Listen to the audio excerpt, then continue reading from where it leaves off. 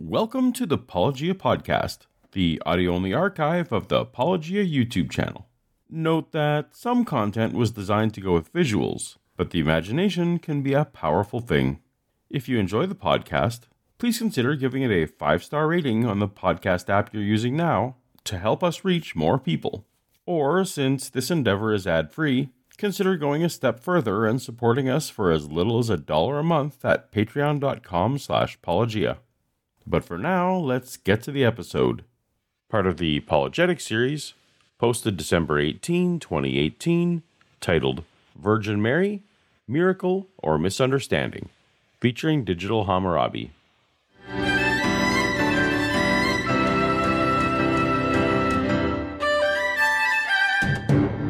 No Christmas pageant would be complete without a Virgin Mary at the center of the scene.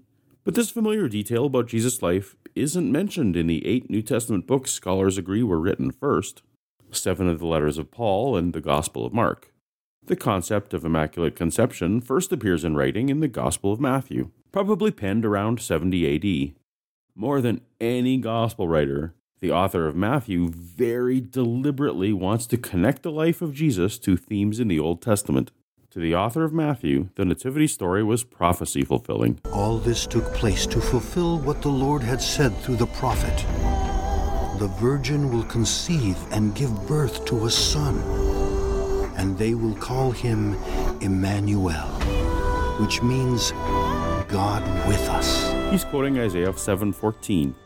In the NIV, Therefore the Lord himself will give you a sign. The virgin will conceive and give birth to a son, and will call him Emmanuel. Interesting that there is a footnote associated with the word virgin here, but let's not get distracted just yet. Now in Isaiah 7, the Jewish nation was still divided into 2 kingdoms, not unlike Korea is today, the southern kingdom of Judah and the northern kingdom of Israel. In this chapter, Israel had formed an alliance with the foreign power Samaria. So God sent his servant Isaiah to warn the king of Judah with a promise of a sign that God would protect them. This sign of a son that is further described in the next verses. For before the boy knows enough to reject the wrong and choose the right, the land of the 2 kings you dread will be laid waste. We don't hear that part in the Christmas pageants.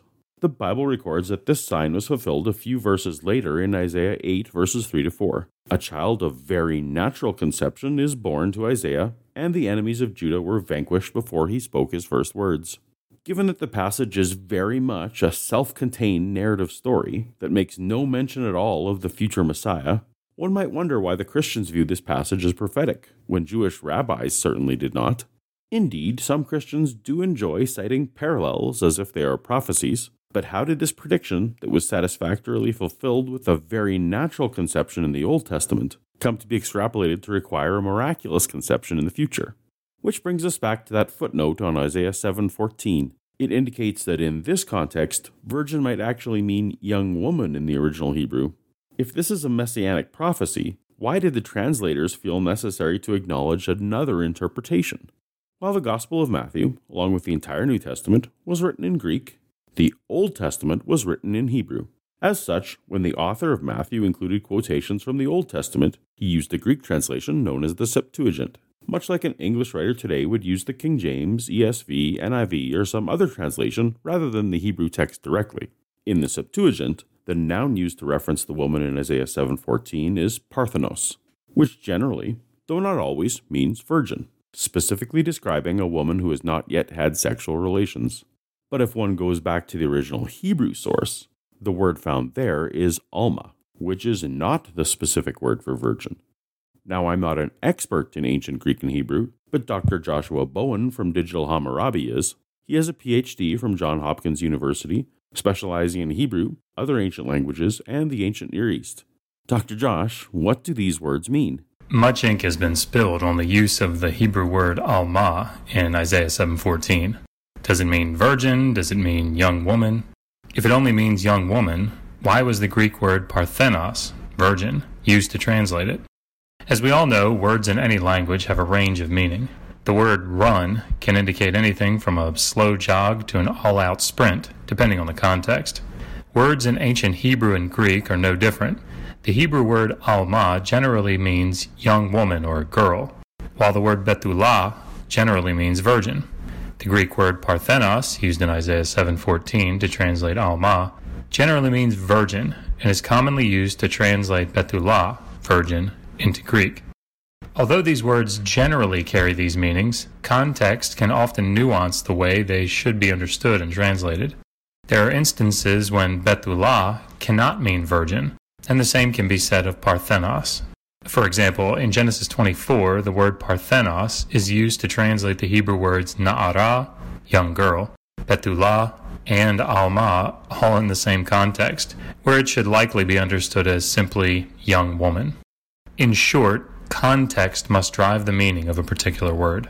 It's possible, of course, that the translator of Isaiah 7:14 intentionally used the Greek word parthenos to add a theological layer to the passage. However, given the range of meaning that parthenos has, we need not assume that this was an intentional interpretive translation. Thanks, Dr. Josh. If you're not familiar with Digital Hammurabi, please find their channel link in the description for highly entertaining, enlightening, and accessible videos on all aspects of the ancient Near East. So, for whatever the reason may have been, the Septuagint translator of Isaiah chose Parthenos to translate Alma. He chose a word that usually means virgin to translate a word that sometimes means virgin. Not technically wrong, but perhaps a touch imprecise.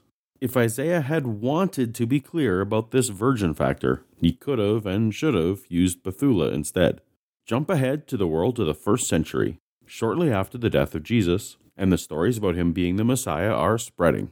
The Greek speakers of the day are looking at prophecies in the Septuagint translation of the Old Testament and innocently interpreting the plain reading of Isaiah as an unfulfilled promise of a virgin birth.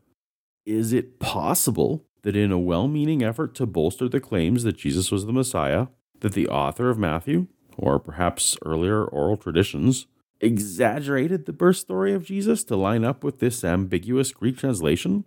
After all, this idea is never mentioned by the earlier writings of Paul nor in the earlier written Gospel of Mark. It has all the markings of a late addition to the story. If so, it wouldn't be the first time the author of Matthew was tripped up by being unfamiliar with Hebrew. All 4 Gospels reference Zechariah 9:9 in relation to Jesus' triumphal entry into Jerusalem. See, your king comes to you, righteous and victorious, lowly and riding on a donkey, on a colt, the foal of a donkey. 3 of the 4 Gospels recognize the Hebrew poetic convention known as synonymous parallelism, where a line of text will restate what is in the previous line with slightly different wording for emphasis or dramatic effect. So 3 of the 4 Gospels have Jesus arriving at Jerusalem on a single animal, a colt. However, the author of Matthew got confused, and in a clear effort to make sure that Jesus correctly fulfilled the prophecy as he misunderstood it, invented a second animal for Jesus to ride in chapter 21. The idea of Jesus straddling both an adult donkey and a colt at the same time must have made for a humorous image, but the author of Matthew would stop at no lengths to ensure that he could make these connections. Not only does it seem he invented a whole animal, in Matthew 27, the author quotes Zechariah 11:3, while mistakenly attributing it to the prophet Jeremiah. This is an author more interested in connecting the dots between Jesus and the Old Testament than he is about being accurate. Imagine there was an old document that said in Spanish, "In that town lives a yellow-haired woman who makes delicious bread." And there was also a later translation of this document which colorfully phrased it, "In that town lives a blonde chick who makes delicious bread."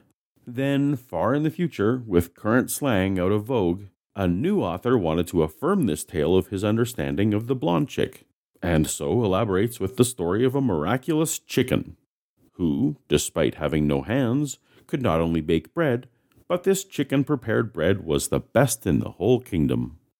Should future historians look at these documents and conclude that in fact a literal chicken was an excellent baker?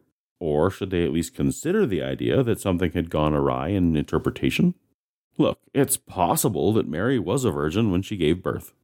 But if you're honest, isn't it at least equally likely that early, highly motivated Christians exaggerated a story to help explain a poor translation? Think about it. If you'd like to spark some interesting conversations with friends and family this season, why not share this video with someone who may not be aware of this Virgin Mary controversy? Where do you land? Miracle or misunderstanding? Let me know in the comments. Merry Christmas.